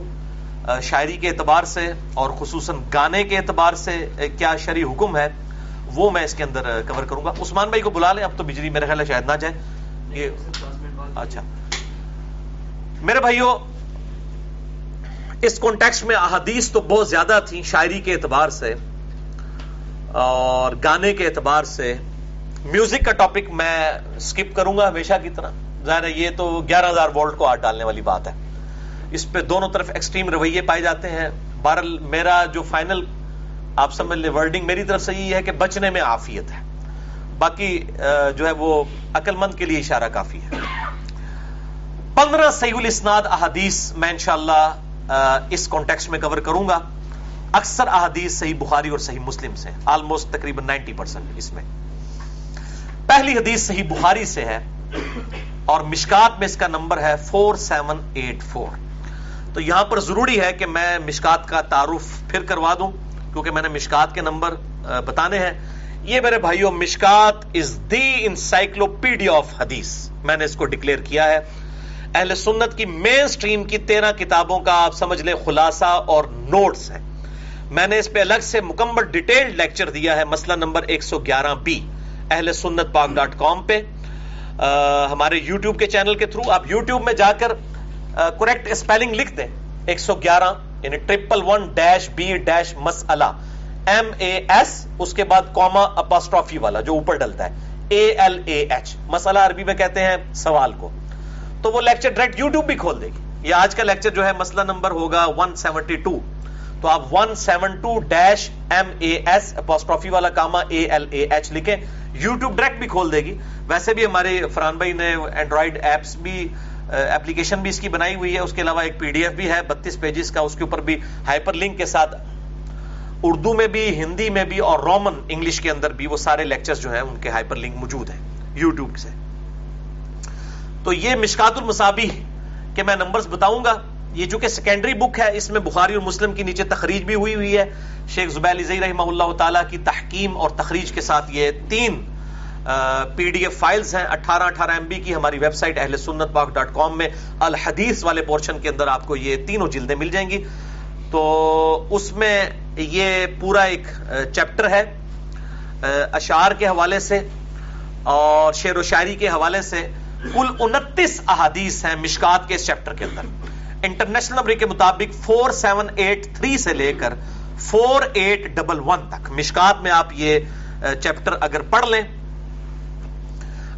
شاعری کے بیان کے اوپر تو آپ کو یہ ساری احادیث کمبائنڈ فارم میں مل جائیں گی. ساری کور نہیں میں کر رہا, کچھ کر رہا ہوں, اور میں ساروں کے مشکات کے نمبر بتا دوں گا. مشکات آسانی کے ساتھ چونکہ اویلیبل ہے, اور جس کو بخاری اور مسلم کا نمبر چاہیے ہو تو وہ اسی مشکات میں انٹرنیشنل نمبر تخریج کا فٹ نوٹ کے اوپر لکھا ہوگا کہ بخاری سے فلاں نمبر ہے, مسلم سے فلاں ہے, ترمذی سے فلاں ہے.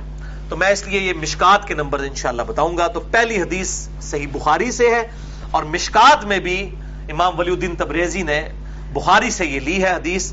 مشکات میں اس کا انٹرنیشنل نمبر ہے 4784, اسی شاعری والی چیپٹر کے اندر. آپ صلی اللہ علیہ وآلہ وسلم نے فرمایا, بے شک بعض اشعار حکمت سے پر ہوتے ہیں. بے شک بعض اشعار حکمت سے پر ہوتے ہیں. یعنی آپ صلی اللہ علیہ وسلم نے شاعری کو پسند فرمایا اور کہا کہ بعض شعر واقعی حکمت سے پر. مثال کے طور پر صحیح مسلم میں حدیث ہے, آپ صلی اللہ علیہ وآلہ وسلم نے فرمایا, میں نے یہ ساری احادیث جو ہے مسئلہ نمبر 1 میں کور کی ہوئی ہیں, امام الانبیاء کی دعوت قرآن صلی اللہ علیہ وآلہ وسلم, اس کا سٹارٹ میں یہ 8 احادیث ہے قرآن کے حوالے سے. صحیح مسلم میں حدیث ہے, آپ صلی اللہ علیہ وآلہ وسلم نے فرمایا, اور مشکات کی پہلی جلد میں آپ کو فضائل قرآن والے چیپٹر میں حدیث مل جائے گی, کہ اللہ تعالیٰ اس کتاب کے ذریعے قوموں کو عروج دے گا, اور اس قرآن اس کتاب کے ذریعے قوموں کو زوال بھی دے گا. اب اس کو آپ دیکھیں ڈاکٹر اقبال نے کس طریقے سے سمویا ہے جواب شکوہ کے اندر. وہ زمانے میں معزز تھے مسلمان ہو کر, اور تم خوار ہوئے تارک قرآن ہو کر. اسی کو ٹرانسلیٹ کر دیا. تو یہ بعض اشعار جو ہیں وہ حکمت سے پر. ڈاکٹر اسرار صاحب رحمہ اللہ تعالی, اللہ تعالیٰ ان کی غلطیوں سے درگزر فرمائے, ان کو نیک کاموں کا اجر عطا فرمائے. وہ کہتے تھے میں 5ویں کلاس کا اسٹوڈنٹ تھا, کہ قرآن اور اقبال ان کا لیکچر ہے اقبال ڈے کے اوپر, ویڈیو ریکارڈڈ موجود ہے یوٹیوب پہ. وہ کہتے ہیں کہ میں 5ویں کلاس کا اسٹوڈنٹ تھا, تو میرے بڑے بھائی نے مجھے جو ہے وہ بانگے درا لا کے دی. تو جواب شکوہ کا شعر 5ویں کلاس میں تھا. کہتے ہیں میرے تحت الشعور میں چپک گیا کہ وہ زمانے میں معزز تھے مسلمان ہو کر, اور تم خوار ہوئے تارک قرآن ہو کر. کہتے ہیں اس شعر نے میری زندگی پلٹ دی. اور پھر جب میں میٹرک کا اسٹوڈنٹ تھا تو مودودی صاحب سے میرا تعارف ہوا, اور میرا دل قرآن کی طرف مائل ہوا. پھر دیکھیں اللہ تعالیٰ نے ان کو کیسا مبعوث کیا کہ کنگ ایڈورڈ کے پڑھے ہوئے ڈاکٹر, کنگ ایڈورڈ نے ہزاروں ڈاکٹرز پروڈیوس کیے ہیں, اور کرے گا, اپنی زندگی تک مشہور ہوں گے, وہ بھی چند کمیونٹی کے لوگوں میں. ان کی اولاد بھی ان کو یاد نہیں رکھے گی, لیکن ڈاکٹر اسرار کو اللہ نے لاکھوں روحانی بیٹے دیے ہیں, اپنی ویڈیوز میں آج بھی زندہ ہیں, اور کس طریقے سے ان کے لیے صدقہ جاریہ بنا ہوا ہے. 40 سال کی عمر کے اندر انہوں نے اپنی پریکٹس بھی چھوڑ کے مکمل طور پہ دین کے لیے وقف ہو گئے, اور اللہ تعالیٰ نے کیسا عروج دیا کہ ڈاکٹر اسرار بھی کنگ ایڈورڈ کا ڈاکٹر ہیں, اور باقی بھی آپ دیکھ لیں جو ڈاکٹر ہیں وہ کتنے ہیں, لیکن ڈاکٹر اسرار جیسا کوئی ایک ڈاکٹر بھی ہے. قرآن کی وجہ سے اللہ نے عروج دیا ان کو, الحمدللہ. تو میں بھی اپنے آپ کو ان کا فیض سمجھتا ہوں. میں نے بیان القرآن سے, قرآن حکیم کے حوالے سے بہت کچھ ان سے سیکھا ہے, ان کی ویڈیوز کے ذریعے. میری ملاقات بھی 13 جون 2008 کو ان کے ساتھ ہوئی, جس کی آج کل ہم نے وہ اپنا فیس بک کا بینر بھی لگایا ہوا ہے اسی تصویر کا, تو اس پہ تاریخ بھی لکھی ہے 13 جون 2008. تو ابھی ان کی آپ سمجھ لیں اینیورسری کہہ لیں، برسی کہہ لیں، وہ آنے والی ہے. آج 8 اپریل ہے. 14 اپریل 2010 کو ان کی ڈیتھ ہوئی تھی. اس کی 3 دن کے بعد یہ بیٹا میرا پیدا ہوا تھا سعد علی. یہ 17 اپریل کو ہوا ہے.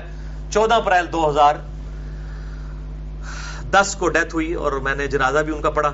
الحمدللہ لاکھوں کا مجمع تھا لاہور کے اندر. تو یہ اللہ تعالیٰ نے عروج دیا. وہ زمانے میں معزز تھے مسلمان ہو کر اور تم خار ہوئے تارک قرآن ہو کر. اس شعر نے دیکھیں ڈاکٹر اسرار کی زندگی پلٹ دی. ایک ڈاکٹر اقبال کے شعر نے. تو بعض شعر حکمت سے پر ہوتے ہیں. صحیح بخاری مشکات میں 4784. دوسری حدیث بخاری اور مسلم کی متفقن علیہ حدیث ہے. مشکات میں ہے 4786. آپ صلی اللہ علیہ وسلم نے فرمایا سب سے بہترین بات اگر کسی شاعر نے کی ہے تو لبید نے کہی ہے. وہ اس وقت کا عرب شاعر تھا اور اس نے کہا، آپ صلی اللہ علیہ وسلم نے اس کا وہ فقرہ بھی پڑھا، الا کل شیء ما خلا اللہ باطل. آگاہ ہو جاؤ اللہ کے سوا ہر چیز جو ہے اس نے فنا ہو جانا ہے. تو یہ بھی پر حکمت شعر تھا. آپ صلی اللہ علیہ وسلم نے اس کا شعر کا مصرع پڑھا. تیسری حدیث صحیح مسلم میں ہے مشکات میں 4787.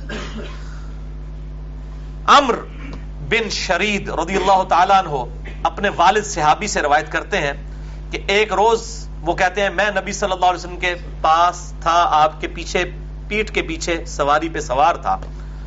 آپ صلی اللہ علیہ وسلم نے مجھ سے کہا کہ کیا تمہیں امیہ بن ابی السلط کا کوئی شعر یاد ہے؟ تو انہوں نے کہا یا رسول اللہ مجھے شعر یاد ہے اس کا. تو آپ نے فرمایا اس کا کوئی شعر سناؤ.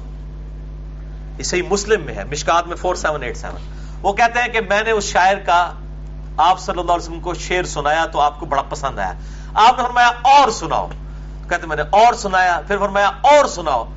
تو کہتے میں نے اور سنایا حتیٰ کہ کہتے ہیں آپ صلی اللہ علیہ وسلم نے اس سفر کے دوران 100 اشعار مجھ سے سنے اور میں آپ صلی اللہ علیہ وسلم کی پیٹھ کے پیچھے ان کو 100 شعر یاد بھی تھے انہوں نے سنائے. عرب کے لوگوں کا شغف بھی تھا شاعری کے ساتھ، آج بھی ہے. تو آپ صلی اللہ علیہ وسلم نے 100 اشعار سنے ان سے. تو اس سے یہ بات پتہ چلی کہ یہ مجھے یعنی پرسنلی خود یہ شکوہ جواب شکوہ بہت پسند ہے ڈاکٹر اقبال کا.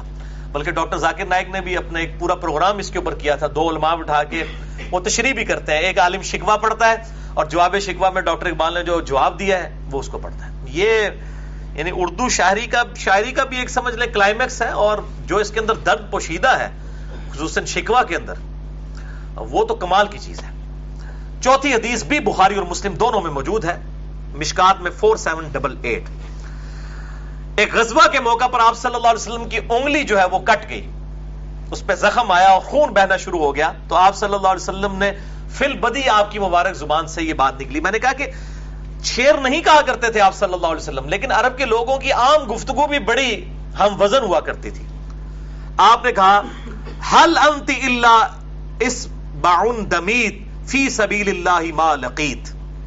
اے انگلی تو ایک انگلی ہی تو ہے جو اللہ کی راہ میں زخمی ہوئی اور اس سے خون ٹپک گیا. یعنی ایک انگلی سے ہی خون ٹپکا ہے نا، لیکن یہ تو دیکھ کہ یہ اللہ کی راہ میں زخمی ہوئی ہے. تو اپنی انگلی کو مخاطب کر کے آپ صلی اللہ علیہ وسلم نے فی البدی یہ بات کر دی، حل انت الا اسبع دمیت فی سبیل اللہ ما لقیت. تو اسی طریقے سے صحیح بخاری اور مسلم میں ایک اور حدیث ہے، 5ویں حدیث بخاری مسلم دونوں میں ہے، متفقن ہے. مشکات میں ہے 5889. یہ اس چیپٹر میں شاعری والے چیپٹر میں نہیں تھی، یہ کسی اور چیپٹر میں تھی، معجزات والے میں نے وہاں سے لی ہے کہ غزوہ حنین کے موقع پر بڑی لمبی حدیث ہے. میں نے 131C میں آپ صلی اللہ علیہ وسلم کے معجزات والے چیپٹر میں کور کیا ہے کہ 12,000 کا لشکر آپ کے ساتھ تھا، لیکن جب افراتفری مچی تو صرف 80 لوگ آپ صلی اللہ علیہ وسلم کے ساتھ رہ گئے، باقی سب آپ کا ساتھ چھوڑ گئے. تو آپ صلی اللہ علیہ وسلم اکیلے رجز پڑھتے ہوئے فرنٹ سے لیڈ کیا. یہ ہوتا ہے لیڈر. اور آپ صلی اللہ علیہ وسلم اس وقت فی البدی یہ پڑھ رہے تھے، انا النبی لا کذب انا ابن عبد المطلب انا ابن عبد المطلب. اس میں کوئی شک نہیں ہے کہ میں اللہ کا نبی ہوں، میں کوئی جھوٹا نہیں ہوں اور میں عبد المطلب کا بیٹا ہوں. تو آپ دیکھیں میں نے بتایا عرب کے لوگ جو ہیں وہ اپنی فی البدی زبان میں بھی انا النبی لا کذب انا ابن عبد المطلب، میں نبی ہوں، اس میں کوئی شک نہیں ہے، کوئی جھوٹ نہیں ہے، میں عبد المطلب کا بیٹا ہوں۔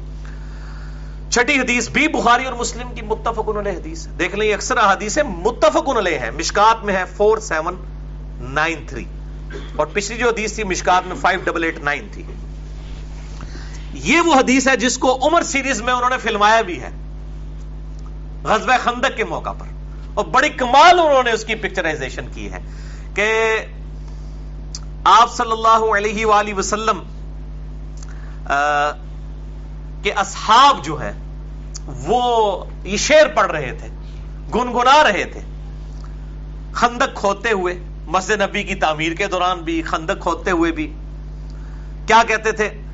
نحن الذین بایعوا محمدا علی الجہاد ما بقینا ابدا، کہ ہم نے محمد صلی اللہ علیہ وسلم کی بیعت کی ہے جہاد کے اوپر اس وقت تک جب تک ہماری جان میں جان باقی ہے، یعنی جب تک زندگی ہے ہم نبی صلی اللہ علیہ وسلم کے ہاتھ پر موت کی بیعت کیے ہوئے ہیں۔ یعنی ہم نے اپنی زندگی، جو سورہ توبہ میں آیا نا کہ مومنین کی جانیں اور مال اللہ تعالیٰ نے جنت کے بدلے میں خرید لی ہیں، تو صحابہ کرام کیا کہتے تھے؟ نحن الذین بایعوا محمدا علی الجہاد ما بقینا ابدا، ہم جب تک زندہ رہیں گے جہاد کے اوپر اپنے نبی صلی اللہ علیہ وسلم کے ہاتھوں پر ہم نے موت کی بیعت کی ہوئی ہے۔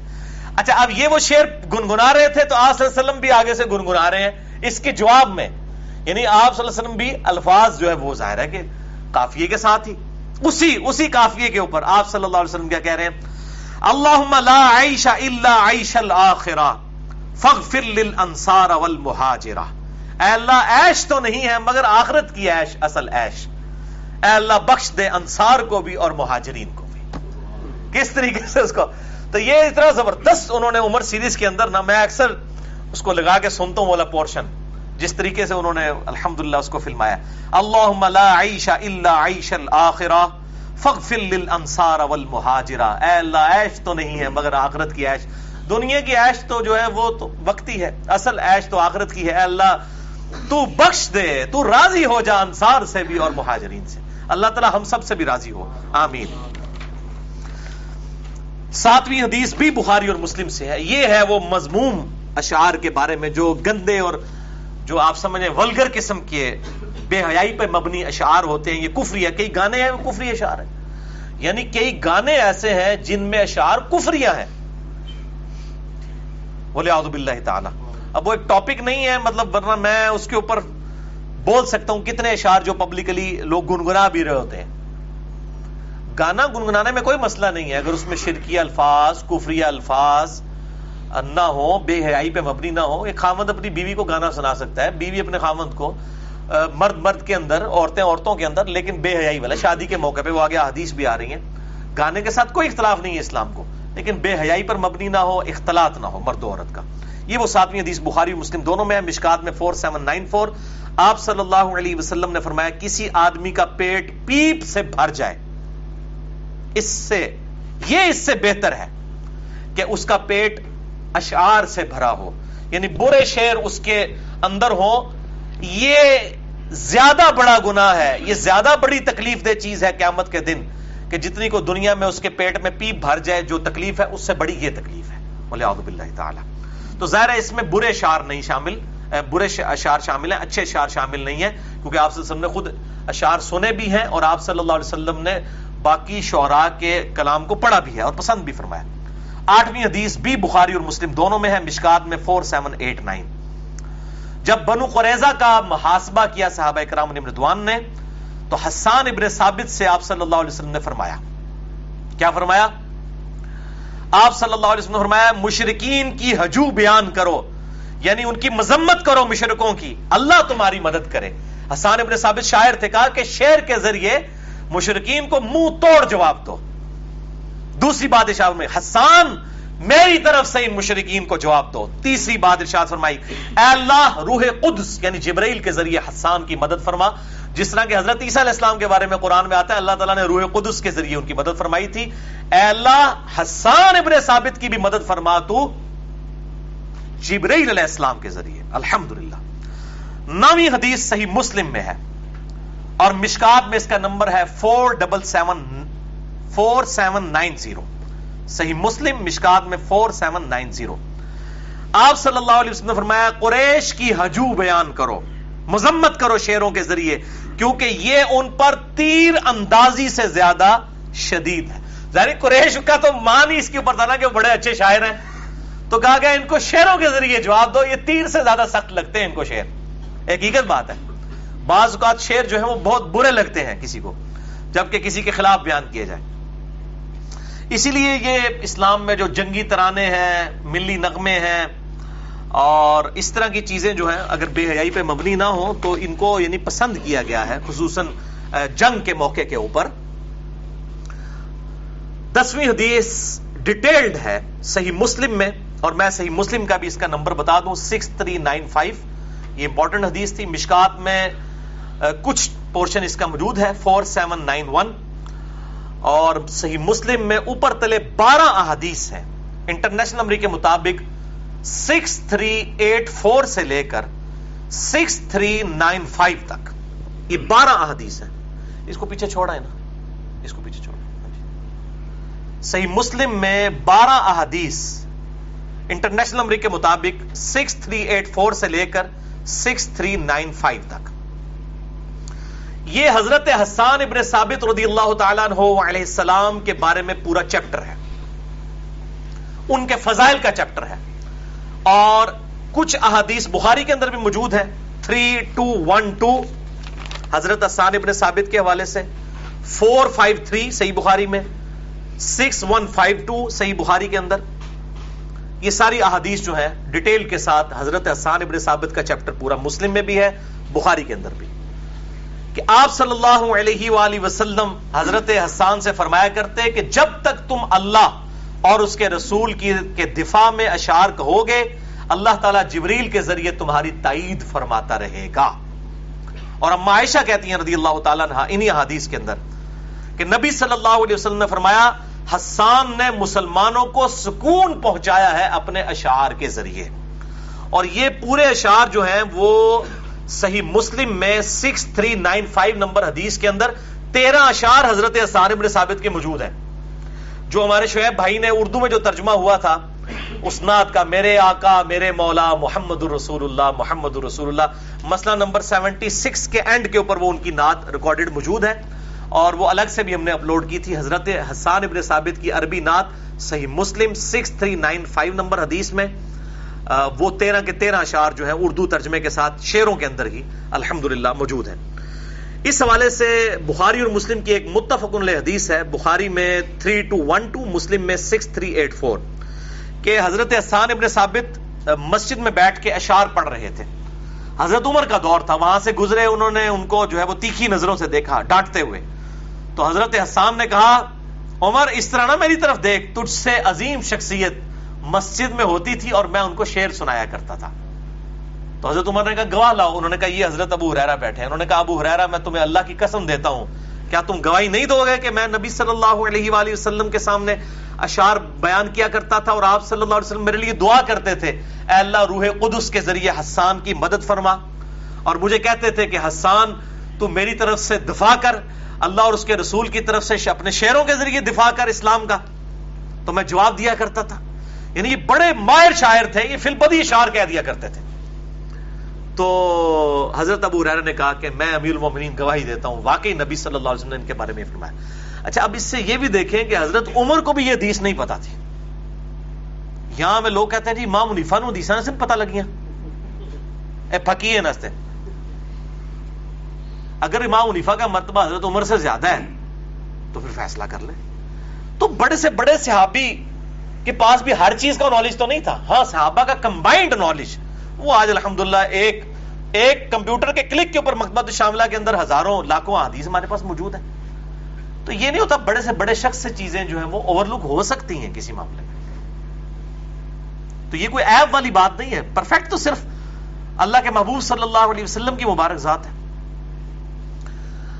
11ویں حدیث صحیح بخاری میں تعلیقاً موجود ہے، ترمذی میں بھی، ابو داؤد میں بھی موجود ہے، مشکات میں 4805 اس کا نمبر ہے کہ آپ صلی اللہ علیہ وسلم حسان ابن ثابت کے لیے ممبر لگوایا کرتے اور اس منبر پر کھڑے ہو کر فخر سے حضرت حسان دفاع کیا کرتے نبی صلی اللہ علیہ وآلہ وسلم کا، اسلام کا دفاع کیا کرتے، اور آپ صلی اللہ علیہ وسلم دعا کیا کرتے، اے اللہ روح قدس کے ذریعے مدد فرما، جب تک یہ تیرا اور تیرے محبوب صلی اللہ علیہ وسلم کا دفاع کرتا رہے، اے اللہ اس کی مدد فرماتا رہے تو، حضرت حسان ابن ثابت کی۔ اور انہی حدیث میں آتا ہے بخاری اور مسلم کا، جو میں نے مسلم کا چیپٹر بتایا ہے 6384 سے 6395 تک، کہ حضرت عائشہ پہ تہمت لگانے والوں میں حضرت حسان بھی شامل تھے۔ اس کے باوجود حضرت عائشہ جو ہے حضرت حسان کی برائی کو برا جانتی تھی اور کہا کرتی تھی کہ حسان کو برا مت کہو۔ کیوں؟ کہ یہ نبی صلی اللہ علیہ وآلہ وسلم کی تعریف کیا کرتا تھا، نعتیہ اشعار کہا کرتا تھا، اور کافروں کو منہ توڑ جواب دیا کرتا تھا۔ اس لیے حضرت عائشہ مرتے دم تک ان کا احترام کیا کرتی تھی، حضرت حسان ابن ثابت کا رضی اللہ تعالیٰ عنہ وعلیہ السلام۔ لہذا حمد ہو، نعت ہو، کوئی نشید ہو، منقبت ہو جس میں شرکی الفاظ موجود نہ ہو، گستاخانہ الفاظ نہ ہو، خوشی کے موقع پر کوئی گانا ہو، شادی بیاہ کے موقع کے اوپر اشعار ہوں، چاہے گنگنائے جائیں یا بغیر گنگنائے، یہ تمام کے تمام جائز ہیں اگر مرد و عورت کا اختلاط نہ ہو، اور شاعری بھی اچھی ہو، ڈاکٹر اقبال جیسی شاعری ہو، شکوہ جواب شکوہ، یعنی یہ جو ایک ڈاکٹر اقبال کی شاعری مجھے پرسنلی بہت پسند ہے۔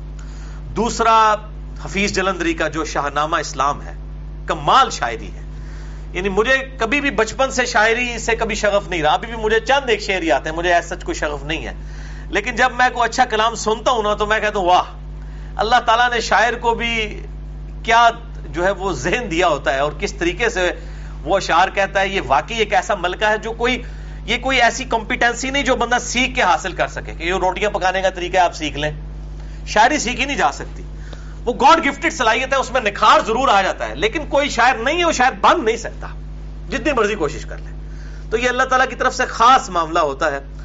تو اس طرح کی اچھی شاعری جو ہے وہ آپ سنیں، ضرور سنیں، اچھے گانے بھی ہوں تو میوزک سے بچ کے ضرور سنیں، گنگنائیں، لیکن اس میں کوئی شرکی الفاظ نہ ہو، کوئی کفری الفاظ نہ ہو، کوئی بے حیائی والا، کوئی ویلنٹائن ڈے والا چکر نہ ہو، کوئی خامند بیوی کو سنائے یا بیوی خامند کو، تو وہ بات سمجھ آتی ہے۔ باقی اسلام کے اندر تو مخلوط اس حوالے سے اجازت نہیں ہے۔ تو میوزک میں بھی جو دف کا معاملہ ہے وہ بخاری مسلم میں احادیث میں ثابت ہے، یعنی کیٹاگوریکل ڈینائی بھی موجود نہیں ہے جو میوزیکل انسٹرومنٹس ہیں، اور اس حوالے سے مطلب دونوں طرف ایکسٹریم رویے پائے جاتے ہیں۔ میں اس معاملے میں کوئی سخت یعنی موقف نہیں رکھتا میوزک کے حوالے سے، دونوں طرف کے حوالے سے، اور اس میں جو میں نے کوئی فائنل کوئی چیز ریکارڈ کروانی ہوئی کبھی، ابھی تو لگ نہیں رہا کہ میں کبھی اس پہ کوئی ریکارڈنگ کرواؤں گا، تو بہرحال انشاءاللہ میں ضرور کروا دوں گا، اور اس میں لینیئنٹ رویہ رکھیں۔ اصل چیز یہ ہے کہ جب ہم علماء سے گانے کی بات کرتے ہیں یہ فوراً میوزک کے اوپر فتوے لگانا شروع کر دیتے ہیں۔ ان سے یہ پوچھیں میوزک کو تو چھوڑ دیں، کبھی کیا آپ نے اپنی عوام کو یہ بات بتایا کہ بخاری اور مسلم میں گانے کے فضائل کے اوپر حدیث موجود ہے؟ فضائل یعنی جس کی آپ صلی اللہ علیہ وسلم ترغیب دلائیں، فضیلت ہی ہوگی نا۔ اگر اللہ کے نبی اما عائشہ کو حکم دیں کہ تو نے گانے والی ساتھ کیوں نہیں بھیجی شادی کے موقع کے اوپر، تو یہ ترغیب دلا رہے ہیں نا، جس کی ترغیب آپ صلی اللہ علیہ وسلم دلائیں تو وہ فضیلت ہے نا۔ کیا کسی عالم دین نے کبھی ممبر پہ گانے کی فضیلت بیان کی ہے؟ تو اب ان کو کوئی حق نہیں پہنچتا کہ یہ میوزک کو اور باقی چیزوں کو چھوٹی چھوٹی چیزیں پکڑ کے کنڈیم کرنا شروع کریں، کیونکہ ہمیں تو ان کی نیک نیتی پہ شک ہے۔ جو بات بخاری مسلم میں موجود تھی وہ نہیں انہوں نے لوگوں کو بتائی۔ تو میوزک کے بارے میں جو یہ احادیث جو ہیں جن میں سے اکثر ہی جعلی ہیں، فیبریکیٹڈ احادیث ہیں اکثر، اور جو ایک آدھ کوئی صحیح درجے تک بھی پہنچی ہوئی ہے اس کی بھی تعویلات ممکن ہے۔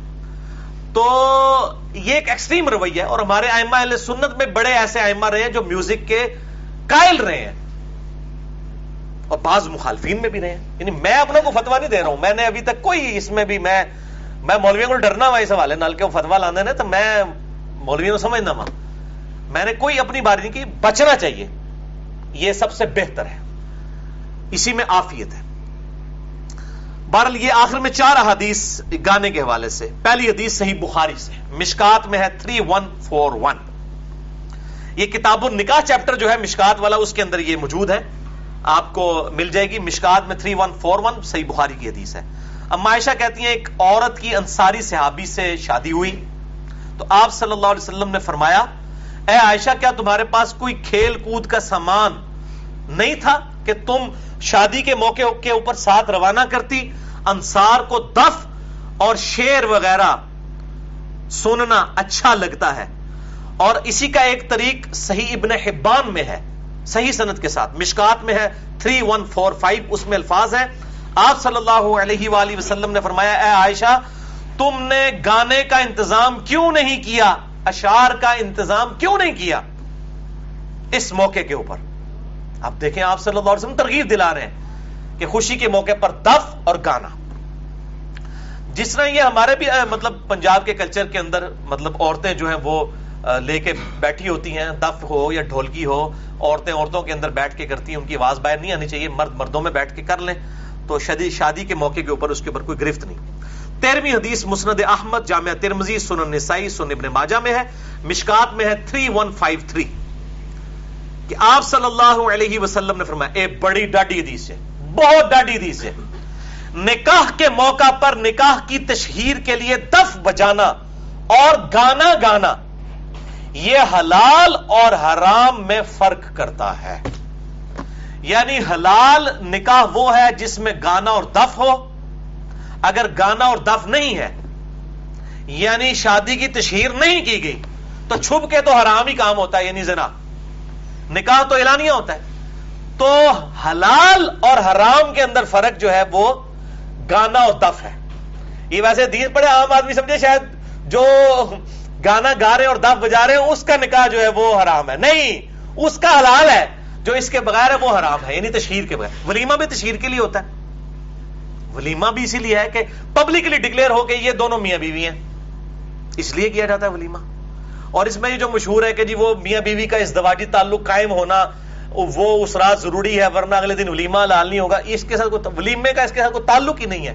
سننا ضرور ہے، ولیمے کا اس کے ساتھ تعلق ہی کوئی نہیں. ولیمہ تو ہے میاں بیوی کی اناؤنسمنٹ، خلوت صحیحہ ثابت ہو جائے. خلوت صحیحہ یہ ہے کہ ایک مرد و عورت نے علیحدگی میں صرف ایک دوسرے کو ہاتھ لگا لیا، خلوت صحیحہ ثابت ہوگی، اگلے دن ان کا ولیمہ ہو جائے. ازدواجی تعلق قائم کرنا اس کے لیے کوئی ضروری نہیں ہے. اکثر لوگ مسئلہ پوچھتے ہیں، میں نے کہا میں بیچ میں یہ بھی چٹکلا جو ہے بیان کر دوں. سیکنڈ لاسٹ حدیث بھی صحیح بخاری سے ہے، مشکات میں 3140. آپ صلی اللہ علیہ وسلم ایک صحابیہ کی شادی پر تشریف لے گئے. انصار کی بچیاں دف بجا رہی تھیں اور وہ صحابیہ کہتی ہیں کہ وہ دف بجا کے نغمے گا رہی تھیں جس میں میرے ان آباء و اجداد کو جو غزوہ احد کے موقع کے اوپر شہید ہو گئے تھے ان کے محاسن بیان کر رہی تھی.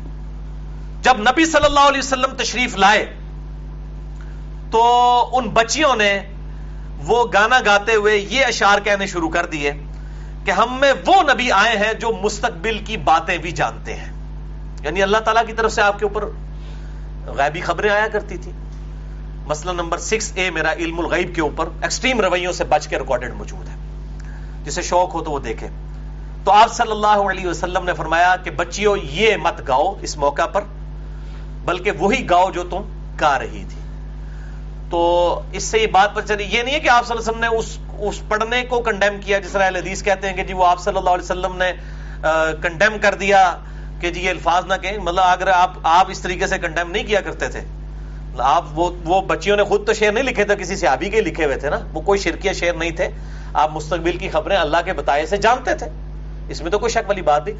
اصل کہنے کا تھا کہ یہ اس وقت خوشی کا موقع ہے، اس پہ گانا گایا جائے، نہ کہ نعت والا معاملہ اس موقع کے اوپر جو ہے وہ کیا جائے، یہ کہنے والی بات تھی. آخری حدیث سنن نسائی سے ہے، مشکات میں 3159 اس کا نمبر ہے. عامر بن سعد ابن ابی وقاص کے بیٹے ہیں رضی اللہ تعالیٰ عنہ علیہ السلام. وہ کہتے ہیں کہ میں ایک شادی کے موقع پر ابو مسعود انصاری رضی اللہ تعالیٰ عنہ کے پاس گیا تو ان کے پاس بچیاں جو ہیں وہ گانا گا رہی تھیں اور دف بھی بجا رہی تھی. تو یہ تابعی تھے اور وہ صحابی تھے اور وہ بدری صحابی تھے اور وہاں پہ بدری صحابی بیٹھے ہوئے تھے. تو یہ کہتے ہیں میں نے ان کو کہا کہ اے اصحاب بدر، اے بدر کے غازیوں، یہ تمہارے سامنے کیا ہو رہا ہے کہ بچیاں گانا گا رہی ہیں، دف بجا رہی ہیں. تو اب یعنی انہوں نے ان کو مینا مارا کہ چنگے تسی صحابی ہو، اللہ دے بندے ہو، بزرگ صحابی ہو، کام اپنے ویکھو. انہوں پنجابی اگر میں ٹرانسلیٹ کراں کہ چٹیاں داڑیاں ہو گئی نا کم اپنے ویکھو کہ پہ کر دو تسی بڈھے سیابی اور بدری سیابی تواڈے سامنے گانے گائے جا رہے ہیں دف بجائے جا رہے ہیں بچیاں یہ کیا کر رہی ہیں. تو ابو مسعود انصاری نے کہا کہ تمہاری مرضی ہے بیٹھو تمہاری مرضی ہے اٹھ کے چلے جاؤ لیکن یہ بات یاد رکھو کہ شادی کے موقع کے اوپر آپ صلی اللہ علیہ وسلم کی طرف سے ہمیں گانے کے متعلق اجازت مرحمت فرمائی گئی ہے. اس حدیث کو میں نے اینڈ پہ رکھا تھا تاکہ یہ بات پتہ چل جائے کہ یہ حدیثیں کوئی منسوخ نہیں ہے. یہ اصحاب بدر جو ہیں بیان کر رہے ہیں اور ظاہر ہے کہ وہ تابعین کو بیان کر رہے ہیں جب نبی صلی اللہ علیہ وسلم دنیا میں موجود نہیں. اور یہ سعد ابن ابی وقاص کا بیٹا روایت کر رہا ہے عامر بن سعد. یہ وہی صحابی ہے جس نے وہ حدیث بخاری اور مسلم کی روایت کی ہے کہ علی کی میرے ساتھ وہی نسبت ہے جو ہارون کی موسیٰ کے ساتھ مگر میرے بعد کوئی نبی نہیں. عامر بن سعد بن ابی وقاص رضی اللہ تعالی عنہ وعلیہ السلام. سعد ابن ابی وقاص بھی نام ہے ان کا اور سعد بن مالک بھی نام ہے. ابی وقاص چونکہ ان کی کنیت تھی اس نام کے ساتھ بھی ان کو یاد کیا جاتا ہے. بال اس حوالے سے میں نے الحمدللہ جو کچھ تھا وہ بیان کر دیا. باقی جسے شوق ہو مشکات کا وہ چیپٹر پڑھ لے جو میں نے بیان کیا. شاعری سے متعلق کل 29 احادیث مشکات میں بخاری اور مسلم کے ریفرنس سے 4783 سے لے کر 4811 تک. تو آپ کو انشاءاللہ تعالی شاعری کے اعتبار سے آپ صلی اللہ علیہ وسلم کا جو شغف تھا وہ پتہ چل جائے گا. اور باقی جو گانے کے اعتبار سے جو احادیث ہیں وہ کتاب النکاح چیپٹر مشکات کی دوسری جلد کے اندر بخاری مسلم کے حوالے سے کئی ایک احادیث آپ کو انشاءاللہ مل جائیں گی. اللہ تعالیٰ سے دعا ہے جو حق بات میں نے کہی اللہ تعالیٰ ہمارے دلوں میں راسخ فرمائے. اگر جذبات میں میرے منہ سے کوئی غلط بات نکل گئی تو اللہ تعالیٰ ہمارے دلوں سے معاف کر دے. ہمیں کتاب و سنت کی تعلیمات پر عمل کر کے دوسرے بھائیوں تک پہنچانے کی توفیق عطا فرمائے. سبحانک اللہم و بحمدک اشہد ان لا الہ الا انت استغفرک و اتوب الیک وما علینا الا البلاغ المبین. جزاکم اللہ خیرا.